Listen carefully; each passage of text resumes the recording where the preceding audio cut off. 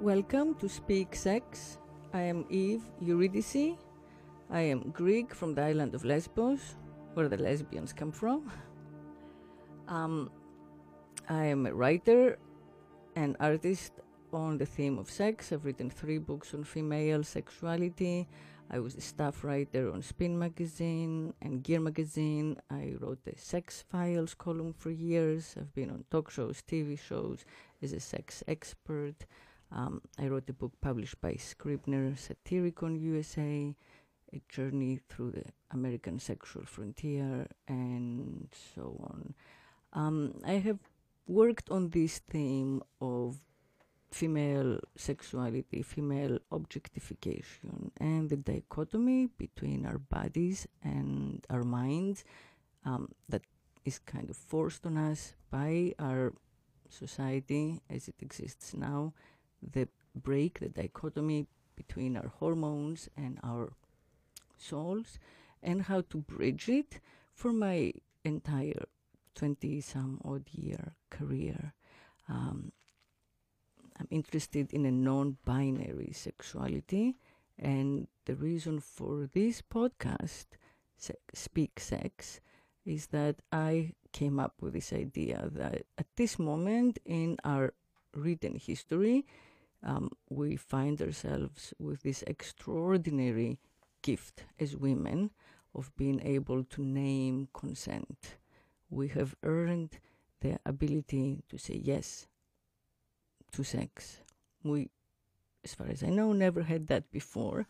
And that is the crack in the wall.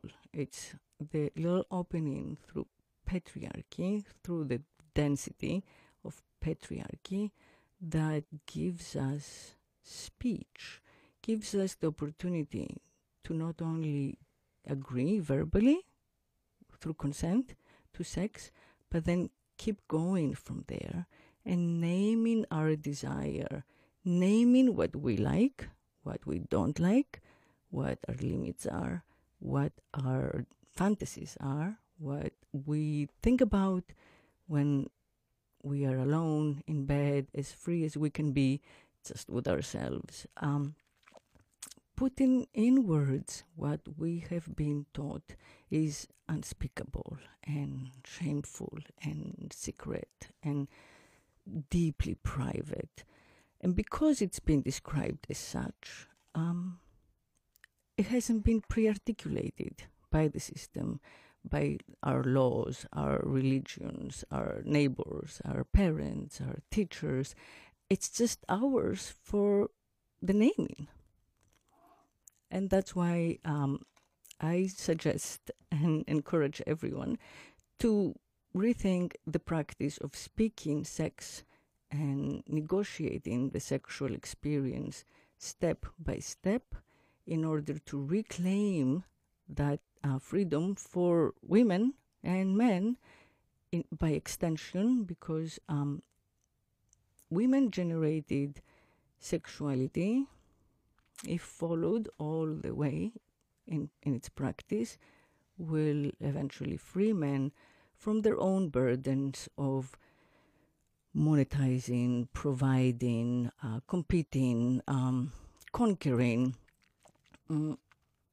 and the ultimate burden of not being able to be vulnerable and soft and take and be passive in sex, which is, I think, very difficult for the male gender.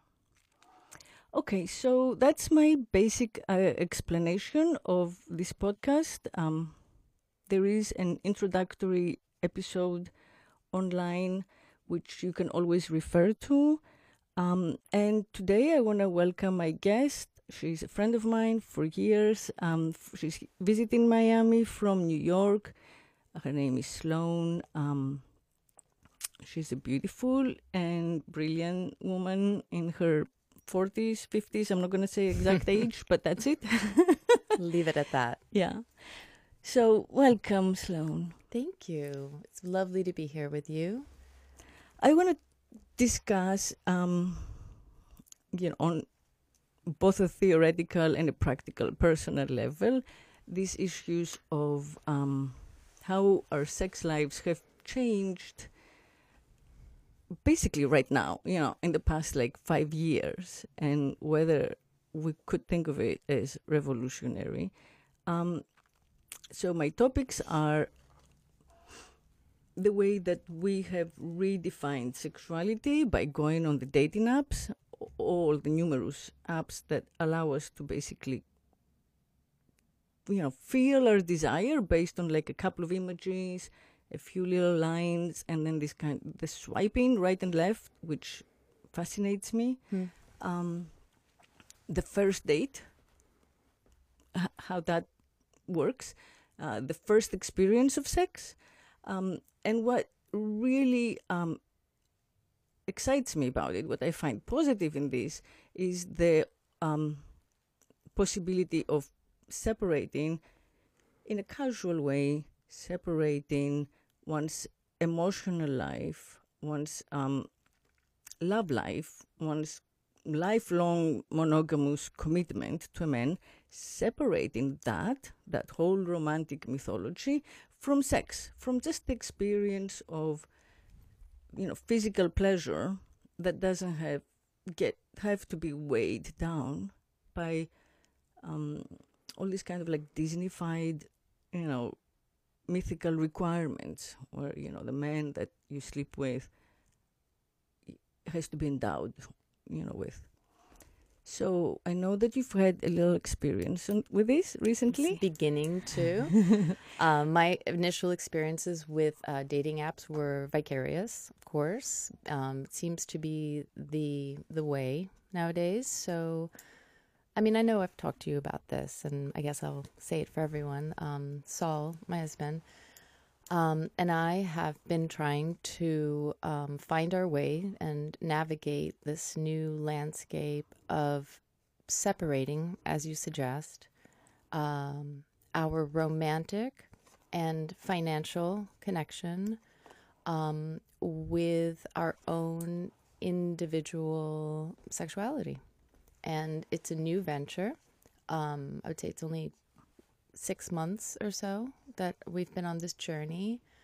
And what I've learned so far is that language, insofar as we reveal on these texts, I don't know if you've been on these apps, but they allow you to initiate conversation, and they're very female-centric. I mean, the one that sort of is on the rise now is one called Bumble, for which you're receiving no compensation.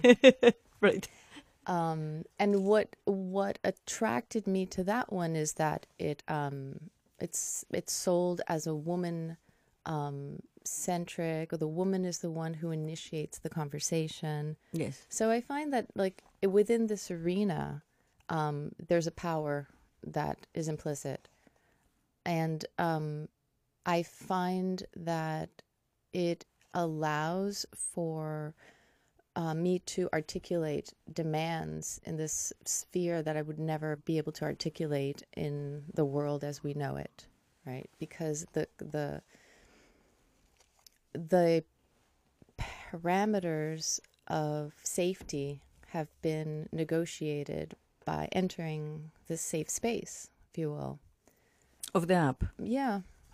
Yeah, I feel like it's in the conversations that I've had, I feel that I'm definitely able to request things that I would never be able to request had I met somebody, in the regular IRL. Such as specifically like really being forward about oral sex, and negotiating those terms, like asking straight out, how much do you enjoy oral sex?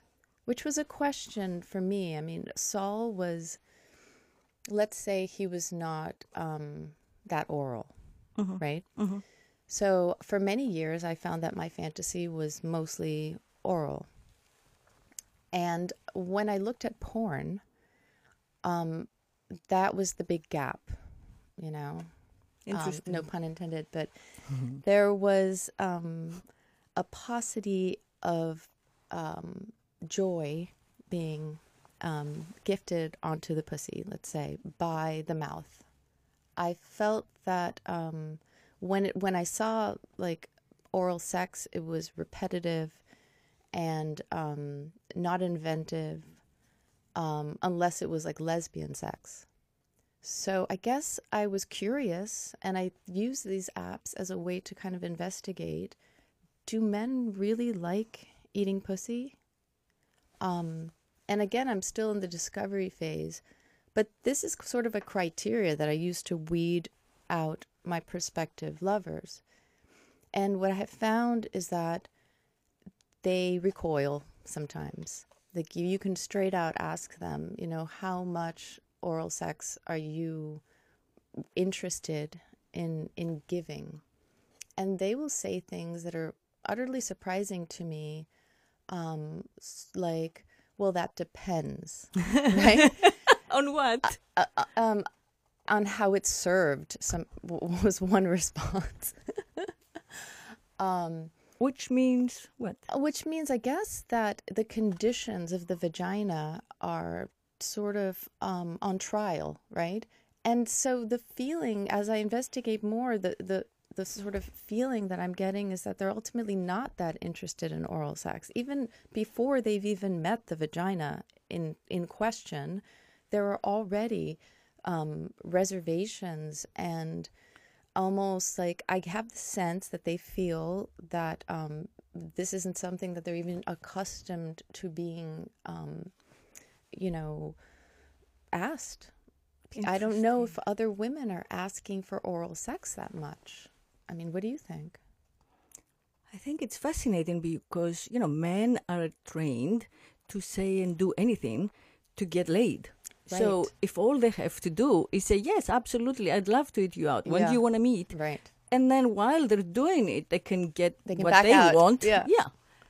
I mean, it seems then that it's because they feel that they're not in control if they're eating out. Or maybe even through the language. Of submission. Right. Yeah. But yeah, also, let's just go back for a second. I mean, we're talking about the dating apps, but just to backtrack for a second, it is fascinating and instructive that so much of porn, I mean, there is so much porn out there, like guys getting fucked by horses, girls getting fucked by their dogs, and etc. Anything you can come up with, it's there. But yes, are the dogs eating pussy? The dogs, no, everybody's doing, anal or or vaginal. That's it. I mean, if it's the guy who's been fucked, it's anal. But if it's the girl, it's usually both. But no, nobody is, well, I'm sure there must be some where they're sucking the animal. But my point is, there is very little video of actually just oral. A man going down on a woman and the woman squirting, coming voluminously into his mouth. And that being the name of the porn. So you can put what you want, right, and that big category pops up. No, there's no oral squirting genre, I don't think. Exactly. Yeah. And yet it's so common and familiar to us in our own sex lives, which we think of as pretty heteronormative. We don't do any real wild or crazy things at all. So 90% of what's in porn are things that we wouldn't do, but we definitely come squirt, on the mouths or faces of the men who are eating us out, and we love doing that. So to us, that's the climax, that's the highlight, right, of normative sex, but it's not out there in the pornography, so there must be some stigma. I'll say this. Okay, now we're on to squirting. I'll say we've slipped on down. Just to put a pin on that for a second and go back to the language, I do think something that you mentioned is interesting, and I hadn't thought of it, where the seductive texting, right? You would think that they would be completely, forthcoming and even falsely promising. But I hadn't thought of that. Even in the language stage, they're unwilling to relinquish that power, which I guess maybe that's what we're kind of establishing, that it might be a power because if you think about the porn where they grab the girl's head and, they shove it into the cock, that is a scene that we see very frequently. And the control of the head going up and down, I feel that that's definitely a domination gesture. And so to be on their knees and have their head between our legs is kind of the depth of submission for them, I would imagine. It's utterly surprising to me. And I'm still on this journey investigating and like, do men really like to eat pussy? I don't know the answer. I know some women love to suck dick. And I've had conversations. So have you had conversations where women, extol the delights? Right, but I'm 100% sure what women love about the practice of blowjob is the power trip. I have no doubt. I have friends who have given like 1,200 blowjobs. So we've had endless conversations about this, including, and most of them have ended up with like jaw lock, issues, psychological effects of this. But I know that their pleasure, their high, was in the power that during that experience of whatever few minutes, the man was just paralyzed and under their control. So it wasn't that they were coming. It wasn't a sexual pleasure for them so much as a psychological pleasure. It's a little like, the Weinsteins in the world who get high more from the conquest, the idea that they submitted you to their will, however briefly, than the actual sexual pleasure. That's why he's been accused of oral rape by a number of women. I'm going to say like a handful of women at least, which, to you and me is kind of surprising. What's his pleasure from that? So I think that that's what it is. It's a power trip. Well, if that's the case, then why would men who supposedly are more interested in power and having power over women, why is it that they're not jumping on the oral sex wagon? It seems there's something counterintuitive there, because they clearly must know that is what we like the best. Right, they know it by now for sure. They know, all right? Yeah, that was the word is out, the first right? wave of feminism established that. Right. So why is it that women are willing to take the reins on the power trip and take the cock in their mouth, and men aren't willing to? A man who can give a woman oral pleasure is a king, because it's much harder to do that than it is for a woman to give a blowjob. So why are men not taking pride in their prowess? It's just a mystery to me, Well, I think that there are. I know men who are, and I know men who will say the first thing they'll say is, "Oh, I'm really good at eating pussy." And are they? Yes. Or I have a friend who's like, "I have a forked tongue."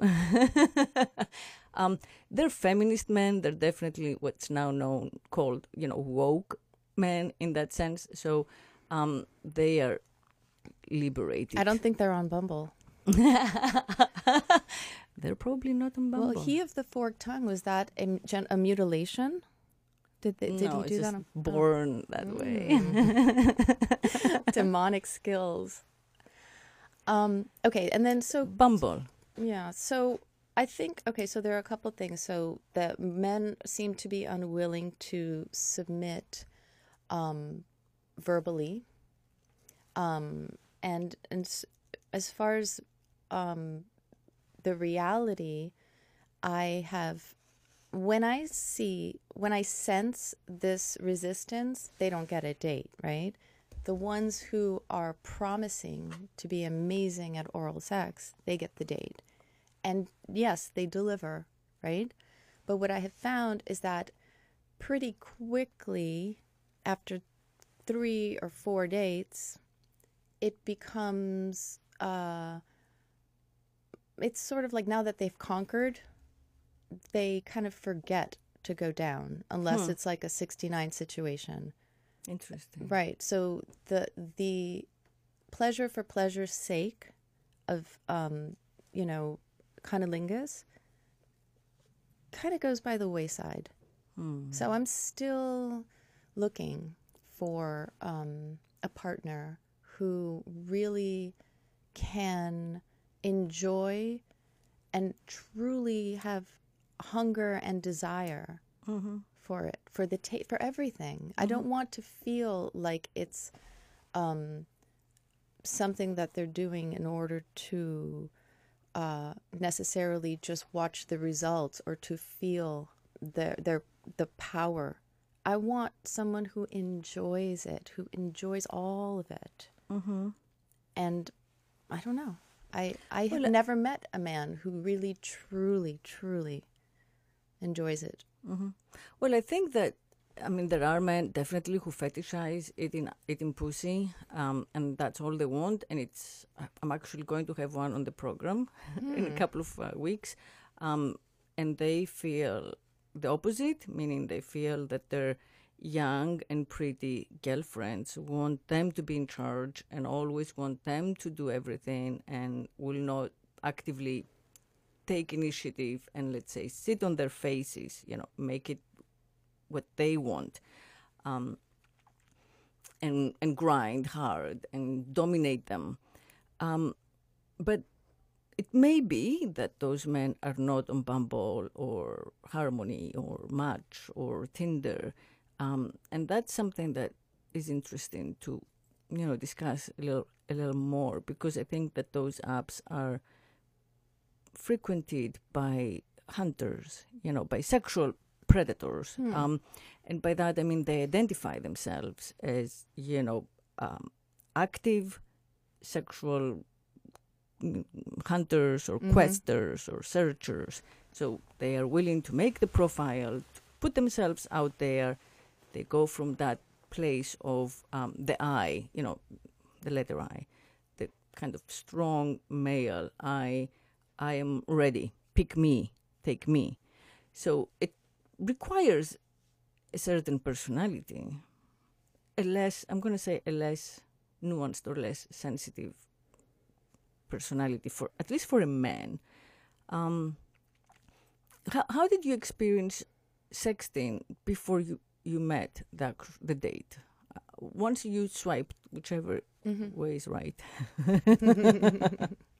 whichever way is a yes, and then you initiate the sex. Well, I'm still swiping in the wrong direction because I'm so new at it. Okay, so I found that men are very happily willing to jump right into it, which that was very pleasing to me.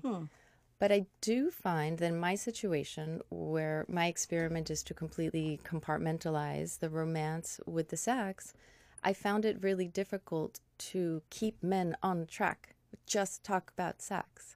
They want to bring in the romance because I think that's what they're programmed. They think that's what we want. So I'm kind of in a situation where I'm trying to deprogram men. It's beautiful. Yeah, and it's not that successful, or rather, I still haven't found somebody who's willing to play the game 100%. Right. Well, I mean, you are in a sense in a good place because you're still married to Saul, and you want to keep the marriage together for the sake of your sons and for the sake of my households, finances. And also, let's face it, I mean, Saul and I have been together for so long, really have life together. A great life with him. So the sex is separate. And I will let you know if it ever gets confusing. But so far, I've been able to keep it separate. Yeah, because with him, you're family. But after however many years it is, 25 or something. Especially, I made sex the gets mistake. old. Yeah, and I made the mistake of hiring a young live-in. So yeah, the story for another our time. Listeners Yes. is that Saul first misbehaved with the maid, kind of shook you up hard, broke your heart. Well, on both, yes, because it was a betrayal on both sides. Mm-hmm. But then Liberated me. Liberated you. Right? Because suddenly it's like, well, you earned the right yes, to do it yourself. Right. And better. In an informed, conscious way. You know, not with a maid, because you can't help yourself. There is like young, vagina around. But in a way that's now agreed upon. So both you and your husband have agreed on this. And I do think that it's liberated and beautifully conscious to actually say, this is what we're going to do. We're going to save our relationship. The years that we've invested into being together, knowing each other's backgrounds, histories, families, quirks, feelings, being basically not only a couple, but like brother, sister, family. That union, we're going to preserve it. And our need for, sexual adventure, now that the kids are out of the house, they're in college, we are going to separate it from, like the search for love and a mate. That's not what it is. It's just about wanting to feel sexually alive again at this stage in our lives before we, suddenly feel old. And that's all it is, just kind of like experience your body with all the knowledge of that you've earned by living in a new way. So what you're saying to me is that a lot of the partners that you meet on the apps at some point would like to, like, let's say, call you their girlfriend or take you out to dinner or do all those other little rituals. Right. Exactly. And you don't want to, because that's soul's territory. That's right. And it's frankly a turnoff. Because it doesn't fit in with the narrative that I've constructed. You say something that makes me sort of become aware that my sort of liberation, if you want to call it that, is coinciding with a particular moment in women's... In the culture, yeah. Right, in the culture, right? And part of why it's so important for me to keep things separate is because maybe there is a possibility, right? Maybe I can juggle even that. Maybe I can have a full-blown romance and a marriage. But I think what's important for me is, as you said, consciously to reclaim what I felt that I surrendered in the marriage. Yes. So for me, really drawing out all of the terms, the contract is very hard and fast. It's not negotiable for me. And so in a way, sometimes I think it's maybe arbitrary. I'm not sure. But some of my bullet points of my needs, and I think of it as a sort of a job application. Do you eat pussy? Like these sort of attributes that I'm looking for are really non-negotiable. And I think that now that I'm speaking with you and we are kind of stepping back and looking at it in this sort of cultural context, that's something I think I'd like to talk about as well, because I'm maybe becoming aware of that at this moment. So what are the bullet points? Well, the bullet points are that they can't know anything about me, first of all. They cannot ask anything about where I live, who is my husband, who are my boys, where they go to school. There's no private information at all. And then also that they have to spend money on me, and that I will spend no money. Interesting. So in that sense, it's a kind of a parallel to my married life. But that's partly out of respect for Saul, because I don't think he should be spending money on, my dates. Interesting. And he actually asked me not to. So that's something that I've given him.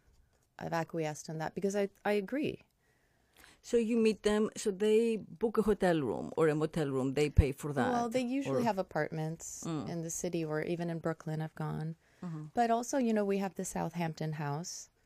So, and I'm, Saul gives me all of the freedom in the world. So on the weekends, I will have somebody drive up and meet me there.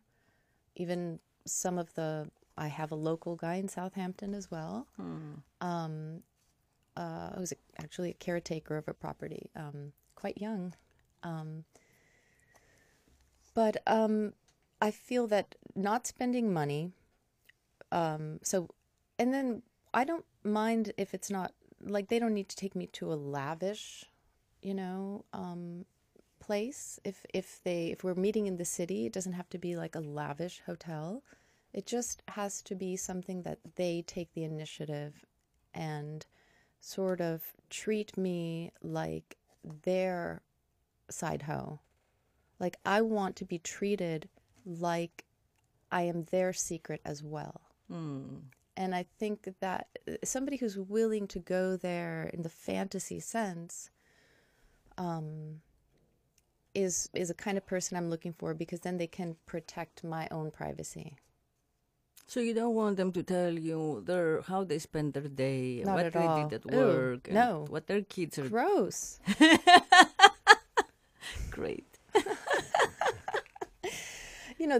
Those are the details that kill kill sexuality in a marriage. Exactly. I've been down that road. Exactly. The less I know, the better. It's all about chemistry.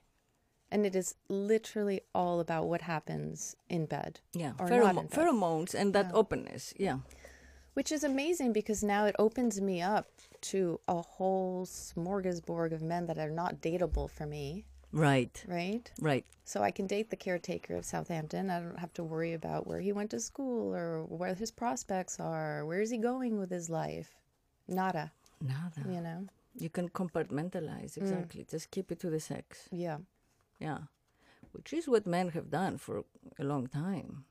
And, not quite openly. Now it's much more open, in part because of these, dating apps and the way that we can meet men without, having to be introduced at the dinner party, with your husband present or whatnot. Yeah, the anonymity of the internet. Yes. That's one of the perks. Well, and if you ask me if I feel sort of patriarchally entitled or sort of masculine because I have this ability to compartmentalize, I want to say yes. I want to say that there's a kind of rush to be the one to draw the lines, right? Because it is empowering. Yeah, it is. And I'm not sure if that makes me feel sexy or not, because I like to be a woman and I like submission, but it makes me feel more in control of this fine line that I'm trying to walk. So it doesn't make me feel more sexy. It just makes me feel safer, which, is something that, you and I have talked about, that my sexuality is really tied into feeling cared for and financially cared for. So I come from a generation of sort of growing up on this idea of a 50s housewife was attractive to me. I still had enough access to the TV shows that, I still had that paradigm was still available to me. It's been snuffed. And I don't think our girls have any concept of what that even meant, to be just a housewife. What's that? But for me, it was very much alive. And it was the way that I was sexualized, I guess. So it's always been part of my fantasy to sort of wear the house coat and, have the slippers waiting for your husband. And, and Saul wanted somebody like that. Now, remind me again, you met Saul soon after college? Or you didn't actually join you didn't pursue a career, right? Well, I mean, I did have jobs, but I wouldn't say that my aspirations were ever career oriented. And then, I got pregnant, early, when I was 26. So it was... Right, that's very early. Yeah, it was just the right time for me to be able to say, okay, I don't have to go down that career path. Yeah. Choice has been made. And fortunate that Saul, has done very well. And so you went to Smith, just for our audience, and then went back to the city and got jobs here and there, Right. met Sol, got pregnant, Right. got married. Yeah. And met Sol the old-fashioned way by being introduced by a friend. Oh, nice. Dinner party. Blind date or Perfect. something. Yeah. Dinner party. Nice. Yes. So my plan was coming to fruition until I found him in the bathtub with the maid, and things blew up. But I kind of like where I am. Yeah. If it's an era of discovery for me. It's interesting. I just want to pause for a second. I do have at least 2 more friends who have had the exact same experience, where they realized their husbands were cheating or having an affair, minor, not a grand love story. And they have said to me that the marriage is stronger because they overcame it and stayed together, but they also have separate sex lives, and have found peace and happiness that way, because it has allowed them to stay in the marriage and feel stronger together and focus on the children, and not have that sense of threat, of divorce, and understand each other's limits, define themselves as free sexual beings, but then committed emotional beings, or committed, spouses. So it is a choice that I think is happening right now. It's not so, widely advertised because it's outside the paradigm. It threatens marriage, and we all know how sanctified that is. Exactly. Well, it's interesting you say that. All of your friends, including myself, this was set off by an infidelity of the male. So when I hear that, I think, oh, well, this is a retaliatory condition, right? I would love to hear a story where a woman came to this arrangement consciously, and she initiated it. Actually, there's a short Netflix series called Wanderlust with Toni Collette, and she plays a psychologist. And she actually is the one who initiates it. She and her husband both admit that they've just, been unfaithful. And she proposes a plan where they sort of go and do their own thing, and it follows them through the expected complications that ensue. But yeah, I mean, I'd love to, perhaps people will come to you now and share their stories, but I'm interested to know of women who, perhaps it was the other way around. They were the ones, because I certainly didn't give myself license to do this. It sort of took the man to take the first move. And again, I think that's sort of part of my path, is a sort of, although right now it sounds like I'm a sort of empowered position in a way, it's in almost a submission as well. Yeah. Yeah, interestingly, the women I know who had affairs ended up leaving their husbands and siding with the new men, breaking up the family of both. Sometimes the new man was also married, so he got a divorce and the woman got a divorce, and they coupled up and joined their kids at least half the time. So it feels like, when I look at it within my social universe, the men have historically been allowed to have affairs. So like our parents' generation or our grandparents' generation, among in my circle, a lot of whom are European transplants, their fathers or the grandfathers had affairs. It was kept quiet. It was understood that the wife was the powerful one. Big house, little house. Right. So they would never break up the family. Their commitment was to their family unit. Their wife was even more empowered by their infidelities, but she didn't, at least officially, to anyone's knowledge, reciprocate. If she did, it was totally hidden because they don't know. So in our generation, we women, especially those of us who are daughters or granddaughters of cheating husbands, are able to find a way to accept the infidelity of the husband, of the man, because it's something that was done, and we find our power within it, by earning our right to have an independent sexual life officially. And in that way, like through that little crack in the wall, we earn our sexual independence within the couple, which I think is important. But when the woman is the one who breaks the vows and has an affair, I think that it's much harder for her to go back to the husband and say, let's just renegotiate our marital contract so that we can both be free sexually. And most of the time she feels that it can only be justified by her embracing that entire system of romantic love and faithfulness and monogamy once again with the new husband. So she has to break up the first family and build another one. Build another family. So she stays with like the, acceptable right. To concept. Be virtuous. The narrative that we agree is virtuous. Right, because then she's not shamed.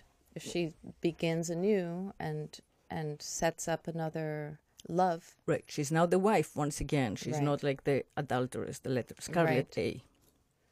I don't know. I mean, I would throw this back at you. You know much more about other cultures. Is there a culture where a woman, an adulterous woman, would not be shamed? No, not that none. No. Or was there a time? Well, I feel that there were times when women were allowed to take lovers because they were extremely rich and came from noble, landowning families, enterprises, I would call them. But those are, exceptions. So there would be maybe like a handful among millions. So I think that that's why we are in patriarchy. The system, the moral system, the religion, it all puts us in that place of being owned, of being chattel. We belong to our fathers, whose name we carry and whom we represent in the world. And then the father passes us on to the husband, whose name we take on, and then we represent him in the world. So our virtue, which means our sexlessness, is their honor. But it's not fair and equal. They don't take our name, and their behavior out in the world does not speak on us or besmirch us. So let's say we're married to a rich and important man and he goes out and has an affair. That doesn't necessarily shame us in the eyes of the world because it's considered a little more normal. Well, was Hillary shamed by her husband's actions? Well, she didn't seem to. I mean, she stayed married to him and she, wanted to be president and bring him back in the White House as the first husband. So she didn't act as if she were shamed. And the fact that this was a 21-year-old intern makes it even more problematic because of the, power, extreme, power difference between them. So it's not even that he was having an affair with, the wife of a common friend of another politician, which, or the daughter even of that would have been more threatening. That there would have been more shame attached to that. I mean, that kind of the doubt. Well, he was actually. I'm not going to name it here, but we all know who else he was sleeping with. Besides the women who went out in the open, he was sleeping with wives and he was sleeping with daughters of fellow politicians that we know of, but they kept it quiet. Right, but the real public scandal did not bring shame upon her. In fact, I think she was lauded for Hillary. Yeah. Mm-hmm. As sort of like a champion of loyalty. That's my perception.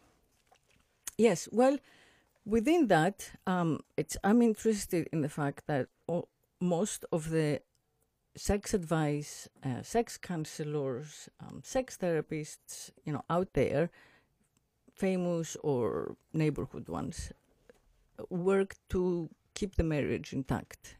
Their basic aim is stay together, find a way to work through it. So the sanctity of marriage, as it has been handed down to us through the generations, is still very important. And there isn't a very clear place for women to be alone, unmarried her whole life, single her whole life, who is not lesbian. I mean, we're always talking within the heteronormative population. So yeah, you're an outlier. I'm an outlier. Yes. Yeah, I have not been able to be. I was so traumatized by my father. Not that he was unusual in any way. I mean, I think, he was pretty average in his expectations of me, but it just shocked me so much that I could never have a man call me his wife. I just had an issue. I could not belong like that. I found the loss of agency, completely, claustrophobic and debilitating. But since the advent of the Me Too movement, I have come to realize that this I that has been so important to me, I choose, I am the way I am, is actually male in gender. So it takes us back to what, you were saying about being able to speak in the male initiative in your sexting and in your first dates through the apps. I really think that that's all we have is the male pronoun. Yeah, I don't know. I mean, tell me more about that, because I've heard you say before that the language that we speak is a patriarchal language. And that, for some reason, comes as, it doesn't exactly align with my feeling, my instincts. Can you explain to me what you mean by that? Well, this is the irony of it, that the words that I have at my disposal are all male words. So my understanding of it is that patriarchy, which is basically the society we know, and I don't call it patriarchy in a negative sense, it's just the way that it has been built up. The society as we know it has been created in part to protect men from women, to protect civilization from the wild sexual power of women, who are the generators, the procreators, the birthers. So we have that magic of nature, and there is culture built on nature in order to control it. So I think that all the words that we have, which is the history that's been written, these words that we use now in every language, not just English, are based on the legal system and inheritance system, business and enterprise, morality, religion, that enables patriarchy, the society that we all live in. So their job is to create meaning within that system. All of our words are very limited because there's such vast compromises. We pick on some sound and some sign of letters, alphabet, a few words or a few letters, and we try to squeeze all the nuances of our own personal depth through them in order to translate ourselves, both to ourselves within the system and to the one we're speaking to. So they're already extremely limiting for both men and women. But I feel that they are within that system that supports male supremacy. And I say that with reservation because I feel that men are equally victimized by it. But by the very constraints of the language that they created. And by patriarchy. Mm. Yeah. Well, it's good that you're a writer because you can, that's the project, right? That's the project. To reclaim the language, right? So going into this idea that men are afraid of our magic, right? this brings me back to the idea that maybe what they fear about surrendering to the pussy is the fear of our magic. Because it's really different to impale the vagina than to open your mouth to it, right? Isn't that sort of where evil spirits can enter? It's a vulnerable space, right? Yes.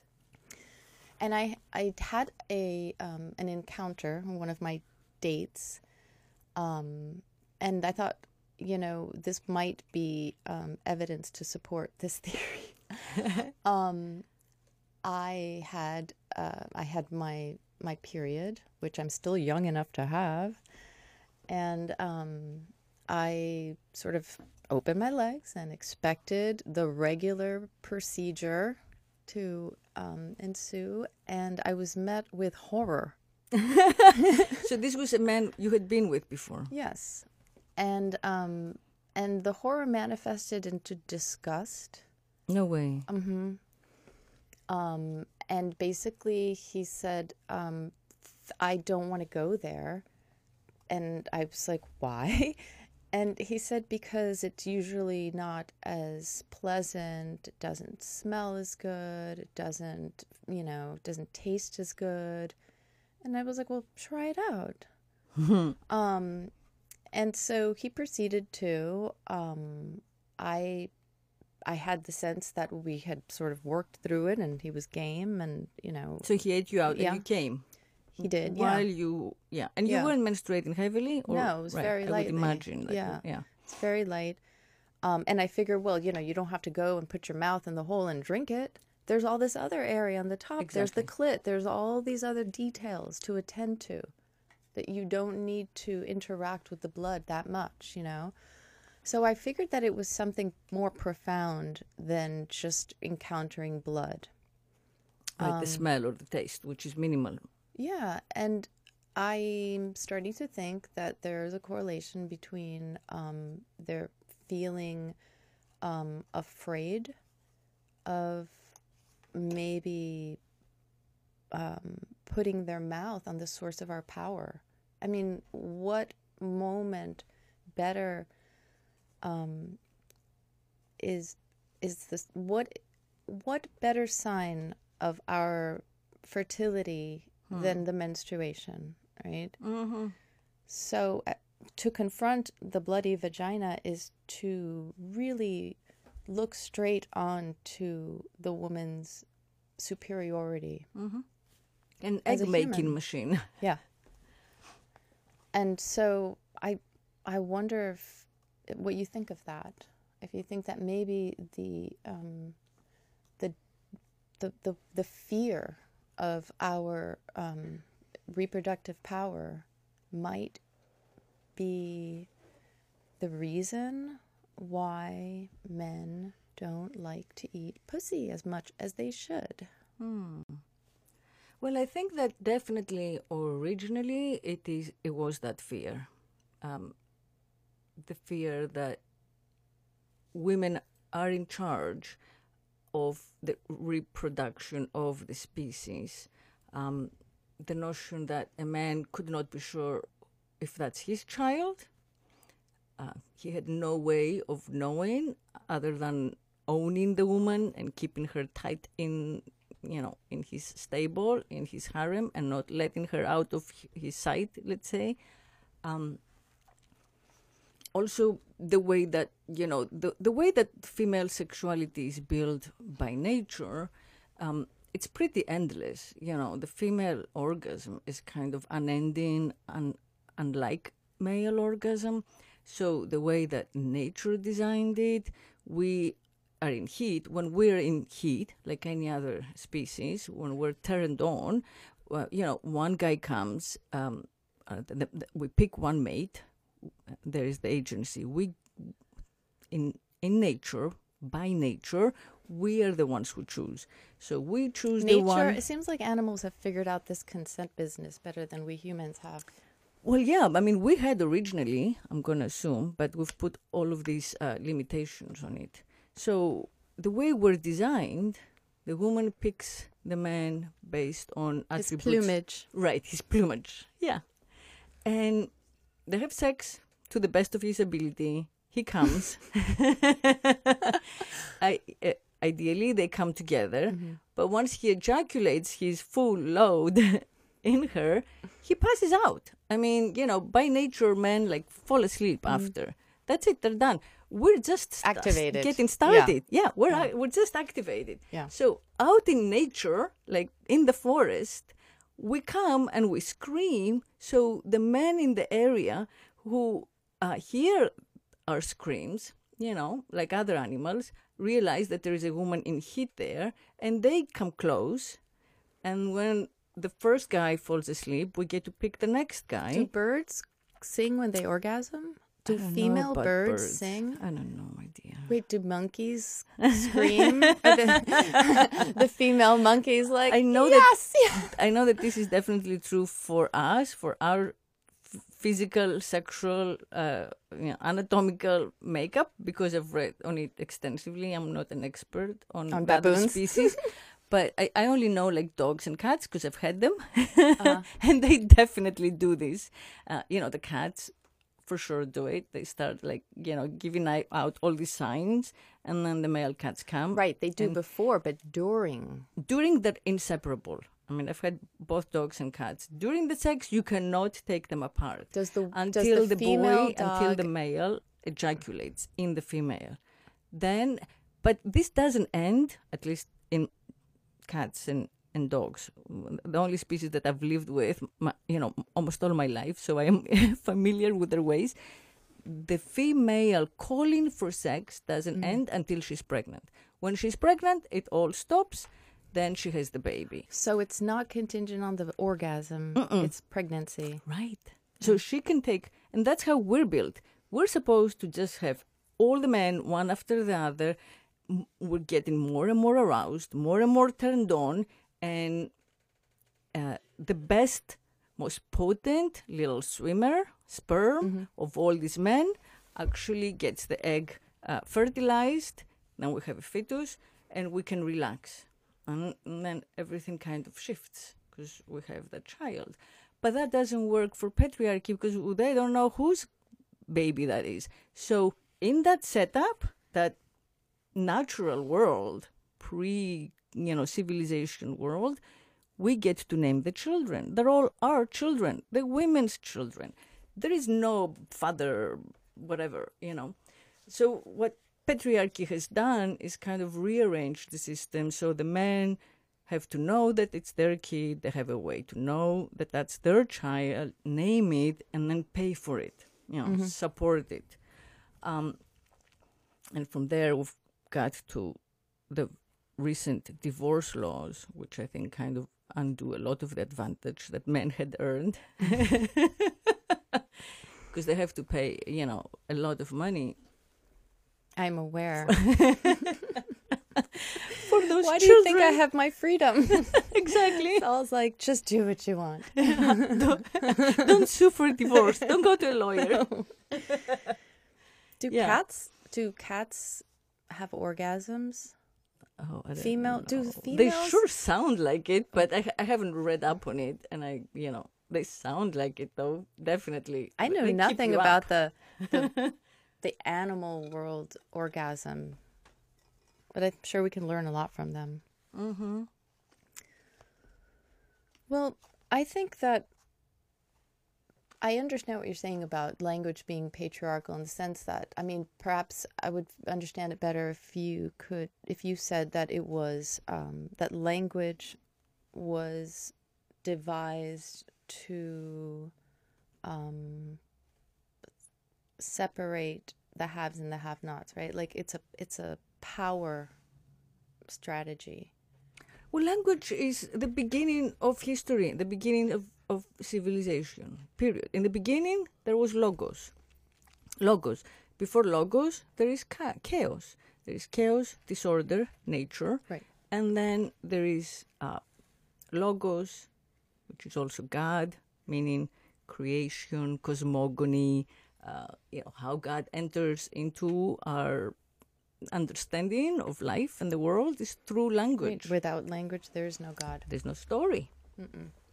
So without the generation story, we're back to, what Logos calls chaos. Right. So we don't know if it's chaos, but that's how it's been presented. Right. And the lack of chaos is control, is the assertion of control, is keeping chaos and keeping wildness at bay. Mm-hmm. And who are the wild ones? The women. We are. The women have to be tamed. Yeah. So, yes. Because we got this thing that men don't, baby making. Yes. And it's kind of unfair. So nature is on our side, culture is on their side, and that's the balance. Mm-hmm. And now that, here we are, it's the 21st century. I think that we can take sex back. Through technology. Through words, speak sex, find ways to take our sexual power back, because no matter what else it has done, the culture has not managed to control and articulate it. Like, we have words for everything we do until we enter the bedroom, and then the lights are off, and the guys are supposed to kind of know what they do. And that's the heteronormative average, right? So we now, as kind of like more liberated and aware women, are trying to say what we want. That's what you're doing by sexting, by asking these questions. You're putting it in words. Are you ready to do this? Mm-hmm. And you can also say what you don't want, right? If there is such a thing. I don't know. But, it's interesting if we want to talk about pillow talk or, dirty talk in the actual bed, right? So we're talking about the pre-negotiation, which, by the way, the powers of language on the woman's, sexuality is enormous. I have a friend who says, like, the woman's sexual organ is the brain, which I don't agree with that. Me neither. But it's a Roland Barthes quote. The sexual organ is the ear. I think I hear and I obey. That's the essay by Roland Barthes. Well, interesting, because she's co-opted it to have nothing to do with obeyance, but to have to do with being titillated, sort of being, sort of auditioning a man, right? Like sort of a more control position where he has to be, he has to be funny, he has to be intelligent.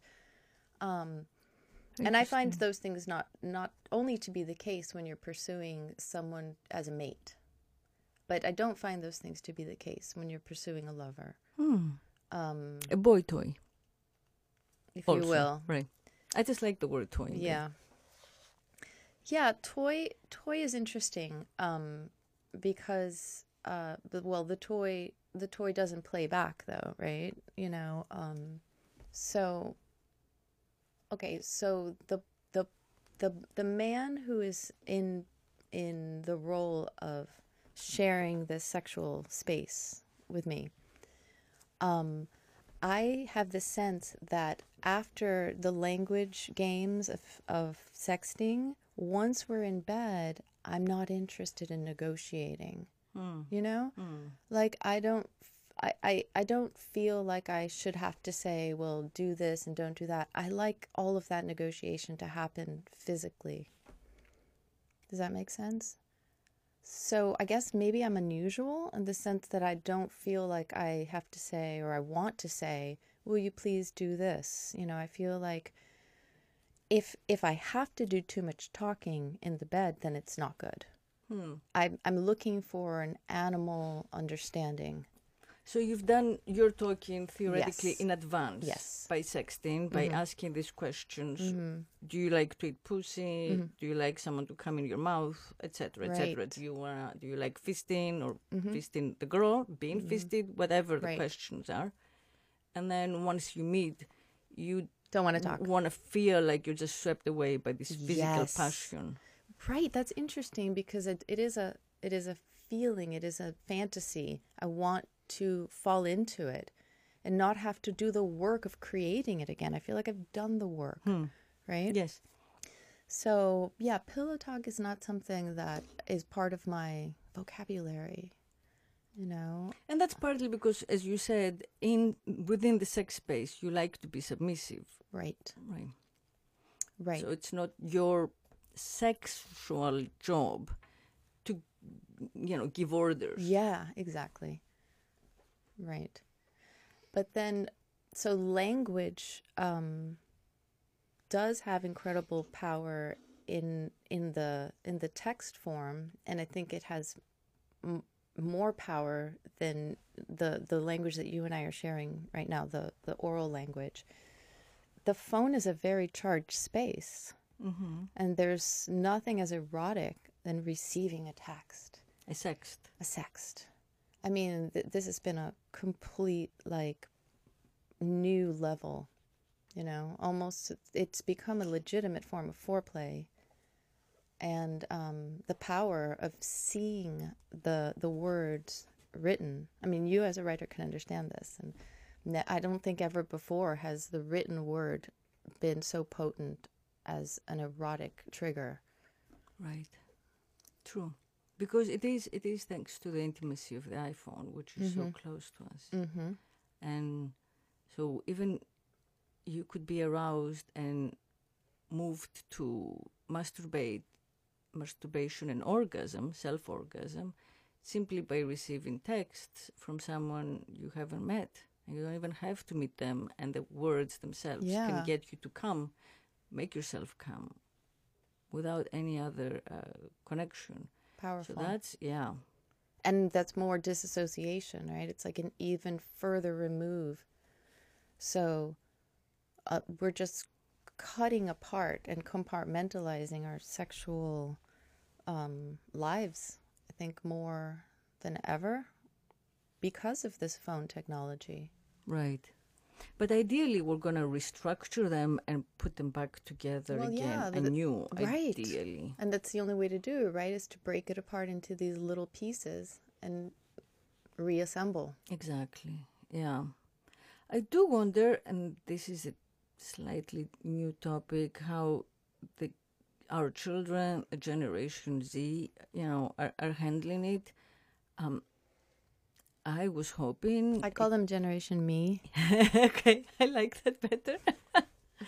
So, I was thinking when my daughter was a child that she is going to be just an adamant feminist, because from her toddler years, I She's raised your daughter. her, right, Yeah. to be aware of word choice, of, the gaze, the male speech, expectations, cliches. I always pointed everything out.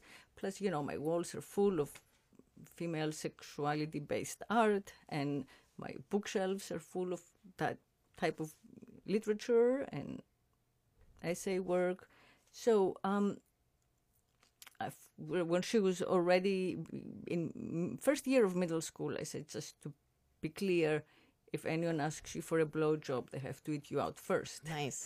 Yeah. And I squeezed that in before she knew what it meant. Beautiful. Because I knew that later she wouldn't be interested in my input. Mm-hmm. How old was she when you started this indoctrination? School, like first year of middle school. But anyway, yes, she's aware, and she's definitely in a position of power with her boyfriend and in her relationships, but it is limited. And, I have found that generation is not any different from ours. It's incredible. Well, the fact that you had to articulate that is astonishing in and of itself, right? Right. You would think, again, that a boy would use that as like, let's pass go. Let's get her going. Exactly. Like the fact they that, don't. like, and I think part of that has to do with the fact that they have more access to porn, and that the porn industry hasn't caught up with our so-called enlightened Me Too, They get their sexual education from porn, for sure, online. Right, and the boys are the ones who are seeking the education. Right. So what's the antidote? Yeah, I mean, I think females need to make porn. And I love what you did with your daughter. I think that's a move to say, okay, it's, should be obvious, but you first. Because we all know that you expect that from me, Yeah, women definitely, there should be more, porn made by women. There should be more sex guides written specifically for this generation. I, I think that what they call, I mean, my daughter calls it rape culture. I think that that's like one of their terms that they use in everyday speech without quite understanding what it says. But in what is called rape culture, meaning the culture defined by the Me Too movement as a culture in which men in positions of power feel, enabled to harass or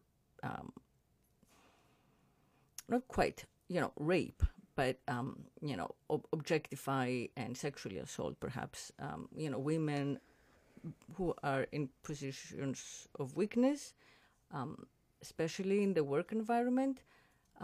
That culture is very familiar to our kids. They think that it's basically the norm out there and that they have to always be aware. So they are in a sexually defensive place, both the boys and the girls. Well, I worry about my boys. I mean, at Right. any moment, a girl could accuse them. And then, our Pascal and I have just been lately, I think we probably came late in the game to this, because you kind of don't think that your son is going to be a perpetrator of this, right? But recently, in the last couple of, maybe, how long has this been going on? What's the 2 years, I'm going to say. 2 years? And what do you think set it off? It's the mostly the Weinstein incident, right? I think the Weinstein made it mainstream. Yeah. So we have been, we've talked to them about it, but I mean, I'd like to think that we've just raised them in a way to think that they can't take what's not theirs, or kind of raise them to think that it's kind of not cool to not seduce. Like, seduction is a power trip, right? So And earning permission. yeah, and it's Earning the consent, yeah. and having boys who are athletic also, I feel that I'm hoping that they, in hindsight, there could have been more that I could have done, but I'm hoping that they can equate seduction to scoring, right? Scoring shouldn't be tricking a girl or dropping something in her drink. It should be something that you earn. Mm-hmm. And, as a woman who likes to be seduced, and I'm attracted to men who have sort of, I guess, the power, and I'm attracted to that, I'm hoping that my boys will have sort of by osmosis taken in those values. Yeah. But I mean, I am sometimes worried to say that I'm worried for them, because that I feel like I can't say that because feminists are going to be mad at me, because how dare I think about the boy perspective? They don't get to have a voice. Now it's only about the women. And if you bring up any degree of nuance, you get shamed. Like, I've been shamed for saying things like, oh, it's not always, you can't always believe the girl. Right. It's not really always, right and wrong, so clearly defined. And the idea that we should err on the side of the women because for so long we did not. It's dangerous. It's not fair. Right. I agree.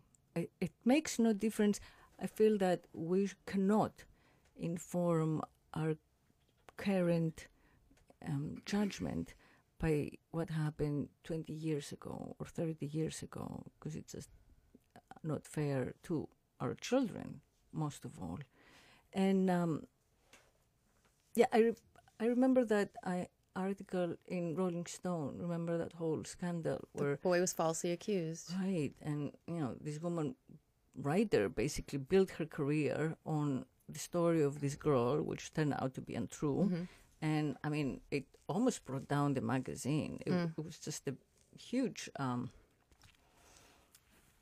lack of fact checking, because everyone down the chain of command made the assumption that the girl would not lie, because she's the victim. How could anyone lie and say she was gang raped when she wasn't? So, and then like the Duke lacrosse team, I think, and so there have been cases that actually disempower female truth because of false accusations. So it doesn't matter if it's, the girls in Salem, Massachusetts, saying that, there are witches out there, or if it's today's girls, blaming boys for robbing them of agency. We have to stay objective and on the side of truth and thorough, and not assume that, because women are physically weaker, they are, the weaker or the victim sex, because we're not. And it's not what we should fight for as feminists. I don't want to fight for my right to always be right, or my right to be the weaker gender or the victim gender. Not at all. I in a sense, I feel that I want to fight for my right to be the stronger gender, the gender that can understand and empathize and forgive and, embrace and nurture, because that's how the species moves on and evolves. That's how the consciousness of boys and girls is improved. I don't envy people who are raising younger kids now. I mean, I know my job's not done, but they're in college, and it's tough. And I think that the Me Too movement, first of all, talk about language. Like, the name of Me Too is problematic, right? Because it's talking about alliances, and it kind of is just tapping into a rage culture and mob mentality. Yes. So it's not just me. This idea of aligning yourself with another victim. There's a domino effect. Everybody holding hands together, and it creates a false fury, right? And I think as a mother of boys, and as somebody who has a very complicated relationship with feminism, I feel outside of it, and I feel alienated, and it's sort of the same thing that's happening, with the extreme left, and which is another subject, but the sort of policing of political correctness. But I think that the Me Too movement is really suffering from, it's got its blinders on in a way that is really damaging to sexuality, right? Not just power, but like bedroom sexuality. Because I mean, can you imagine like what boys in college are? I don't like to think about it, but can you imagine what they're up against? I think it's going to create a culture of puritanism and suppression. Yes, I think it has already. Yeah. I think these kids don't seem as sexually charged as certainly we were when we were teenagers. Yeah, I agree. I mean, I think that the 60s, we weren't born in the 60s, but we were kind of elevated and energized, by the 60s. So I know that I think we've discussed this before, when I first came to America and I was 15, the first week, the kids I had met at the high school in LA, and I had come from a Greek island. So there I am in the high school in LA a week later, and they took me to see Rocky Horror Picture Show. And it completely changed my consciousness of everything. I was in that movie theater, reborn. You were Janet. Yes. I was Janet, and I was, reborn in the sense of I reevaluated everything. I started from scratch, redefining, my understanding of all values. It was lucky for me that all of this was happening in a language that was not my native language, in a place that was so different from the place I had been at until then. You were in Transylvania. Right. I was in Transylvania, and I knew that, okay, this is not, this is not the way, Greece was. We have to start all over if we're going to fit in. So I had this kind of like new agency of redefining sexuality, female sexuality, but it was all informed by the 60s, for sure, by that sexual liberation of the 60s and 70s.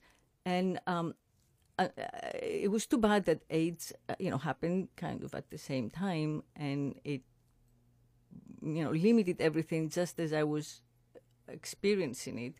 And I do feel, historically speaking, that, AIDS brought the first, return of Puritanism to that culture. And I think Me Too is the second one. Of the 60s, yeah. And feminism was limiting both first wave and Me Too, definitely. They do bring back that inherent Protestant American Puritanism, which we don't have. The sanctification of marriage, of virtuosity. In order for women to be safe now, they must be virtuous. Right. And the fear of the other and the fear of the gray area. This kind of like American tendency to simplify, things that cannot be simplified at all. I do think that regarding the Me Too movement, there is a backlash that we are experiencing in the presidency of Trump, for example, a backlash against political correctness and against, a kind of liberalism that seems fanatical. So people like you, in a sense, and I know that you didn't, I don't mean politically, who don't feel quite embraced by these liberal, Me Too, feminist new definitions, because they are housewives or for whatever other reason, find themselves without an allegiance, without a political home. Exactly. And there were a lot of protest votes or lack of votes in the last election, in 2016. A lot of people who stayed home or, voted for a third party or whatever because they didn't feel included. So here we are, marginalized by our own side. Yeah. Our team. Our team. Yeah. Okay, we're going to take a quick break for a minute and we'll be right back.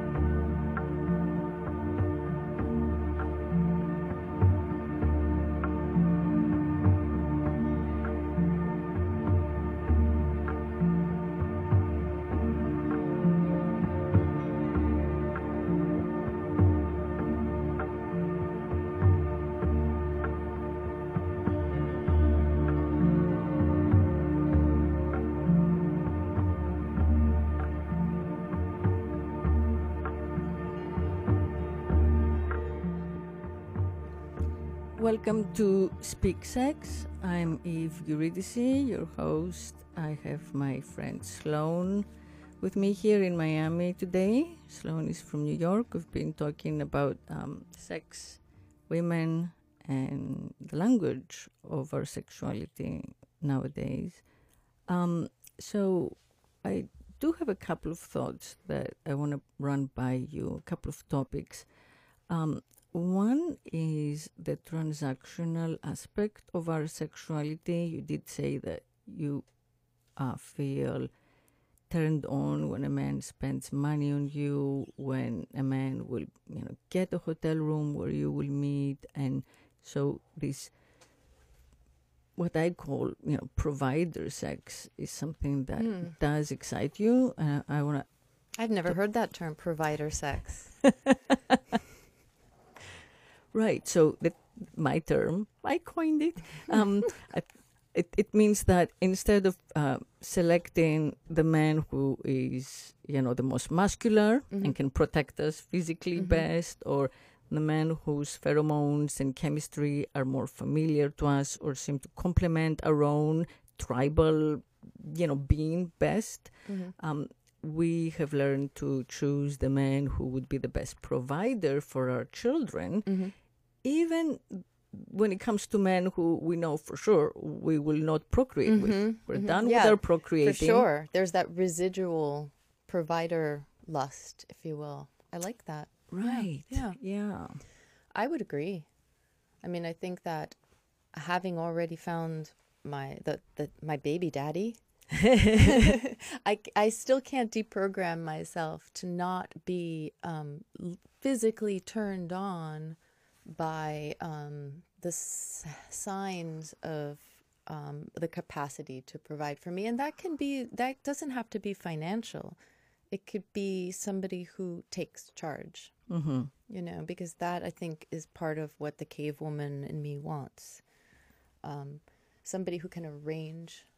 I don't want to be the one to arrange the date. I just want to show up and have the magic be created for me. I want a storyteller, somebody who's going to narrate, and I want to submit to the story. And if I like the story, I'll come back. Right. Yeah. Well, I'm interested in this because in the process of creating a sexual language, and hopefully creating a new female-oriented sexual language to implement where there was none. It's interesting to me where the provider or transactional or romantic sex ends and the actual sexual act begins. At which point this language gets implemented, not the language of seduction and romance and kind of like showing male prowess through, material prestige, but the actual one-on-one, naked, in the flesh, in semi-darkness language. How we see that, whether or not we name it in the act, doesn't matter as much is the fact that we can name it and we practice naming it either before or after or during. And I came to this because I wrote this book, Satiric on USA, about all the different sexual scenes that I could get entry into in America. I traveled for like 3 years around the country, and I, hung out and lived and met and, ate and lived with all kinds of different subcultures. I was with cross-dressers, and I was with like sexual cutters and a lot of different BDSM, S&M subgroups,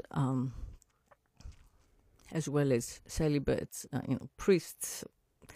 It's a wide range. I didn't write about all of them. I wrote about a couple of dozen, but I found in the process that they had all come up with extremely detailed terminology. So envious of them. Of everything they did. and they have like the cutest, most inventive terms for power exchange, for fantasy roles, for sexual acts, and we in the heteronormative world have none. So they actually get to negotiate and take that for granted, that they're not going to enter sexual space without extensive negotiation, because of course when there is extreme power exchange or physical pain, they need the safe words, and they need the limits, the soft limits, the hard limits. They need to discuss in advance. This is how far we can go. This is my safe word A, and my safe word for like hard limit B. Are these negotiations always based on physical limits? Do they have language as well for emotional barriers? Well, I think that they do, in the sense that a lot of their hard limits are based on emotional experiences, like trauma, right? Childhood trauma or something like that. So they will say, I cannot, I don't like this practice because it reminds me of whatever childhood abuse, or an ex-boyfriend invalidation, or some other PTSD thing that I have. So in that sense, yes, it's not only like your pain tolerance, but your psychological, stability or adjustment. Yeah, and now that these things are more part of the mainstream culture, we heteros, you've known this because you embedded yourself, but people like me who are just regular old heteronormative people are now seeing the poverty of our own language, and again, I feel alienated again, because these subcultures have got it figured out. And any kind of hetero negotiation, you kind of are inventing a language and nobody else speaks it. Right. Well, they had to, they, unlike what they call vanilla relationships, they had to define their sexuality from the beginning, because, they're in the context, for example, of a dungeon. So to make sure that what is about to happen is not assault and it's not torture, they have to very consciously, define it with words, and these contracts that they discuss. So they have extensive boundary assurances. They have aftercare conversation, so they know after the sex play, the sex exchange, the sex scene is over, who treats whom, how. You mean in terms of wound care? Wound care, but also actively what you do. For example, do you unbind if there is, if someone is bound? Do you unbind them? Do you give them 10 minutes to come back to non-sexual space? Do you use certain words of, intimacy to reassert that you care, you empathize, that you're not a dom, but you are a partner. You switch out of dom space and you get into, do you use nicknames? Depends on, it also depends a lot on the type of play. Like there is the MDLG, mommy, dad, dom, little girl. Or there is the little person, big person exchange. So these are preset roles. Characters, yeah. Characters. Right. They're archetypal characters exactly. that strangers can fit into. Well, yeah, there is age play. So that's the CGL or DDLG. That's just an example, right? I mean, there are like, they also do like the whole sugar baby part, but not in lifestyle, only in the sex play. So, sugar baby as a lifestyle is actually... What is sugar baby? Well, as a lifestyle, it's actually slightly more popular these days among the young girls. Oh, to be where kept. they're Okay. kept by an older man, and they like to idealize it. They have conventions. They figure out how you can do it, etc. But that's different from the actual sex play, in which you don't engage in any of it until you enter the sex space, and then you use certain words. So you live out your sexual fantasy, basically. But in order to do that, you negotiate first, and you say, these are the words that turn me on, and this is the part that I want you to be in. So like for us, for more heteronormative people, for example, it would be like doing a costume sex scene. So like, let's say, let's dress as a French maid, and then you will say, call me Mr., and I will call you, my pet, or I will, whatever, call you Matilda, and you call me sir.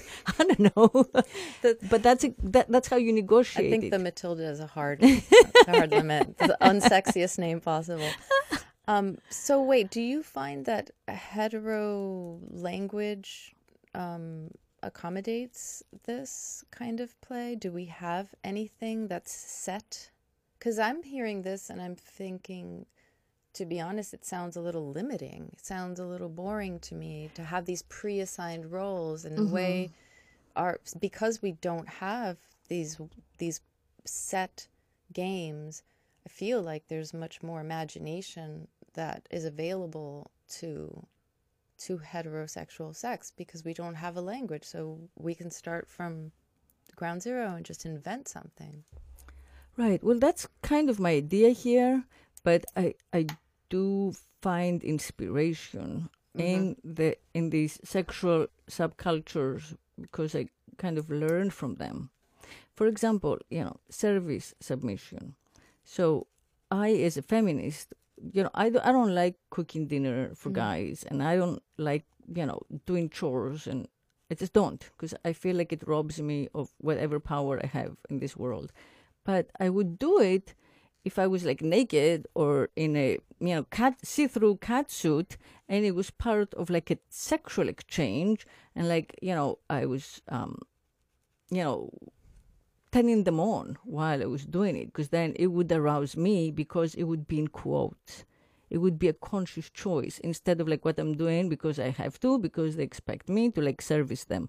But if I'm doing it as part of sexual pleasure, and it's in one-off, meaning that's not how we always have sex, but it's just a play, I would totally be up for it, to experience it, and I think it would excite me. Objectifying myself, wearing like a little something or other, whatever we would come up with to accommodate that scene. So that's what I'm saying, that if we take something out of the context of daily life and sexualize it and make it a conscious sexual practice, it becomes more interesting, and also it becomes more egalitarian, because then we can reverse roles again within the sex, and having the guy do that part and try out and see how that feels. So it's a way to use sex to try out social role modeling in that space. I've, like in vanilla relationships, in a sense, we're always vying for power. We're trying to find our place in the dynamic, and at least, for myself, how much power am I giving away? How much power am I getting? Like you, I like to feel that at some point the man is worshiping me. But that is part of the power exchange, right? Is sex always about power?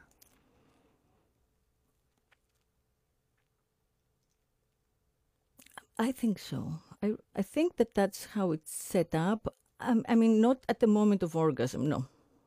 So there is a moment within the sex when we forget who we are, and all of that evaporates, and we're just two bodies, and then we're not even ourselves, right? You don't even remember who you are, and you're just because our pleasure. Notions of ourselves are always defined by power. Yeah. So when we reach the moment when we're no longer ourselves, we're free from all of that. And I think that's the ultimate beauty and power of sex, is to get to that space. But you think it takes these negotiations in order to free ourselves? Complex negotiations, right. yeah. Yeah. And also in order to not repeat ourselves to drudgery. You know, so when you're 19, maybe you don't need that many negotiations because a lot of things are still new. But, you know, 10 years later or 20 years later, when you want to experience, you want to continue to experience new dynamics, negotiating becomes much more important, you know, after your life experience, so that you can, you know, understand your own limitations and stretch them out and expand them. Would you say that this always falls under the realm of fantasy play? No, I think fantasy play is just one of the ways to enter it. I mean, I think that there are numerous sexual accidents, good sexual accidents, you know, happy ones that we can get into by being open to trying new things and not just repeating what we think works or what we know our bodies do best, because we change, you know, we change all the time. Our bodies change. You know, the things that we do at the gym or when we work out change, or how our body responds to things. And each partner is going to elicit a different set of movements. Exactly. But also we change our minds about things. Like, you know, what we think about a certain issue, we get to change our minds again and again. And so I think that sexually too, we are meant to do that. So if we just kind of consciously are open to, you know, change within sex and not that repetition that we assume is safer, but it's not. What you're speaking of, this ability to change and reinvent yourself, I think the bedroom is now the site of the greatest transformations, which is why we're hearing so much about transgenderism and identity, you know, gender identities, and think that now what you're saying makes perfect sense to explain the way that our actions in the bedroom and our fantasies in the bedroom can be the source of our own reinvention, because it is kind of the sort of last space that we have to change our minds. Yeah. You know? Yeah. And so long as there is a sense of structure, which is where this kind of, you know, negotiation or speaking sex comes in at the beginning, then you can break it all down and put it back together again and build yourself up stronger or slightly altered, you know, discover desires that you had kept repressed. Yes. Just for the sake of fitting in with the mob, you know. So, like, the sexual subcultures, they will do, like, sensual deprivation, you know. They will do... well, you're kept in darkness, or you're kept so you can't hear, or you know, blindfold, or anyone or more than one, you know, of the five senses are suppressed. And how do you feel during sex when they are taken away? Because it puts more emphasis on the sexual pleasure. Or, you know, they do pet play. They do, you know, kink that has, like, they have different types of risk awareness. What is pet play? Dehumanizing. Pet play is when one wants to be the pet of the other, so you take care of your kitty or, you know, your puppy. And again, it's a lot about you know, trust. Like the owner of the pet makes all the decisions and all the choices, and you just feel like you just stare at your owner and you're taken care of.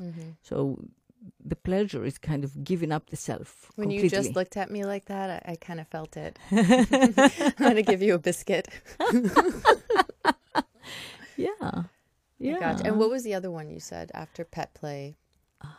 I don't know, but there are many. You know, there's needle play and knife play and scarring and I don't remember which one. You know, there's full bondage where again, for example, full bondage to me is like a meditation. It's a meditative practice if one tries it out, because you have to keep stillness, you have to keep still space, and when you do it, the best way to do it is find that place in your mind where you can be completely still and not be you as your kids, or speaking of pets, your dogs know you.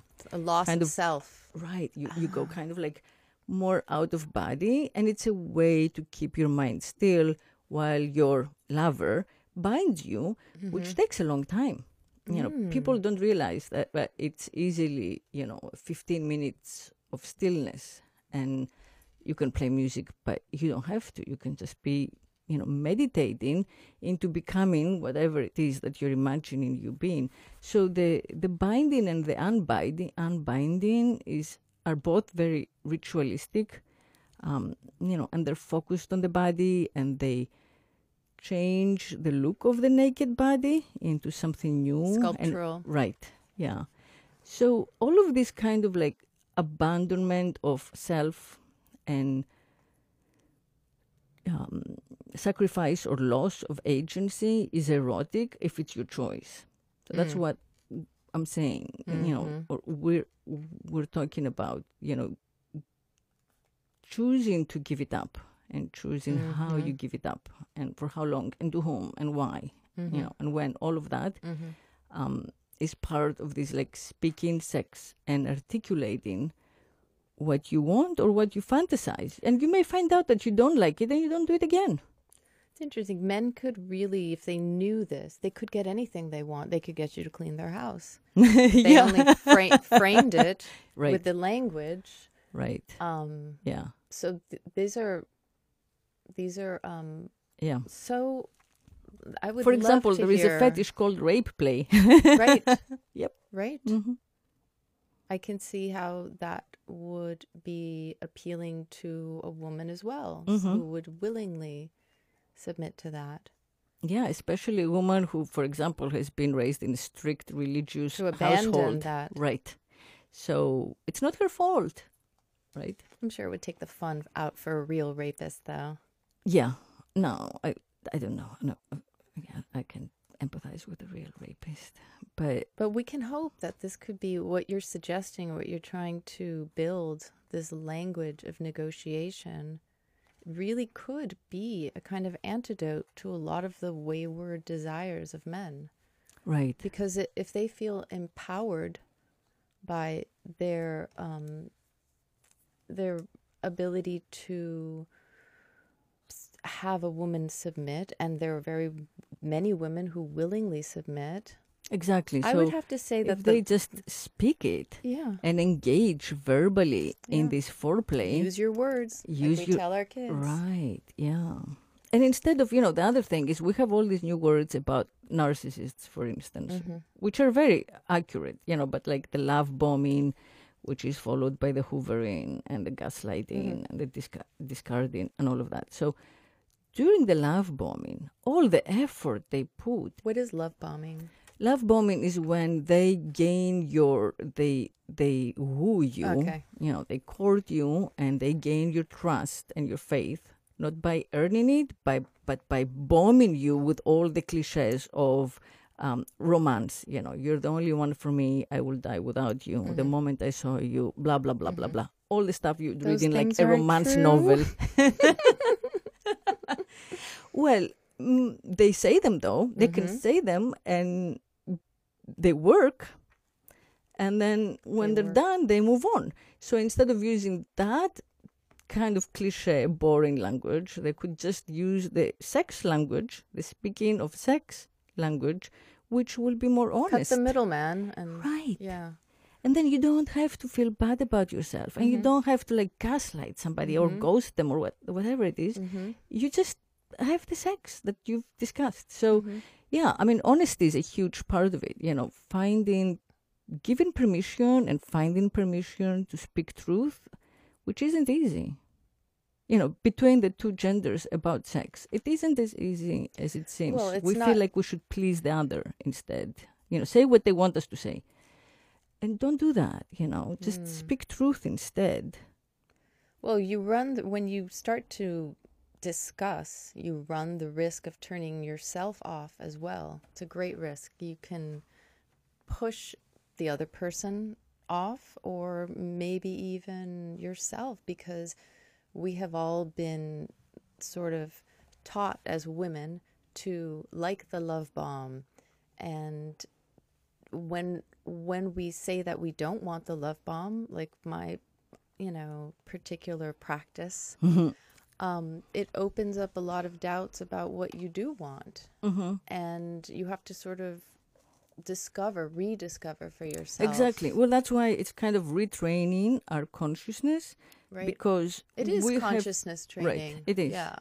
And it's kind of opening new neural pathways. So, we've read the romance novels, Right. we watched the Disney movies as kids, and we formed our understanding of what hurts, what's rejection, and what's reward. And what turns us on. Right. So Cinderella and Belle and Ariel, all that, it was imprinted. We understood those tropes. We have to relearn all that, like get rid of what, is really fake, and bring in the truth in its place. And by practicing it, we're going to open up new ways of understanding it. Yeah, mentally. It's all in our minds and our consciousness. Right. So we can literally tell ourselves what turns us on. Right. I don't know how many more kids are going to be watching Sleeping Beauty and Snow White now that we've realized that it's rape. Yeah. I think a lot. I think it's time for new fairy tales. Exactly. It's new time porn. For new everything. Yeah. Well, so hopefully we will find ways to do it by talking about it. And this is why we're here today. So thank you for coming. It's been super fun. I know. I love it. Come back, please. I will. It's too cold in New York City. Yeah. It's the time to be in Miami. For sure. And thank you everyone for listening. This was another episode of Speak Sex. I'm Eurydice, and I'll talk to you next week. Bye.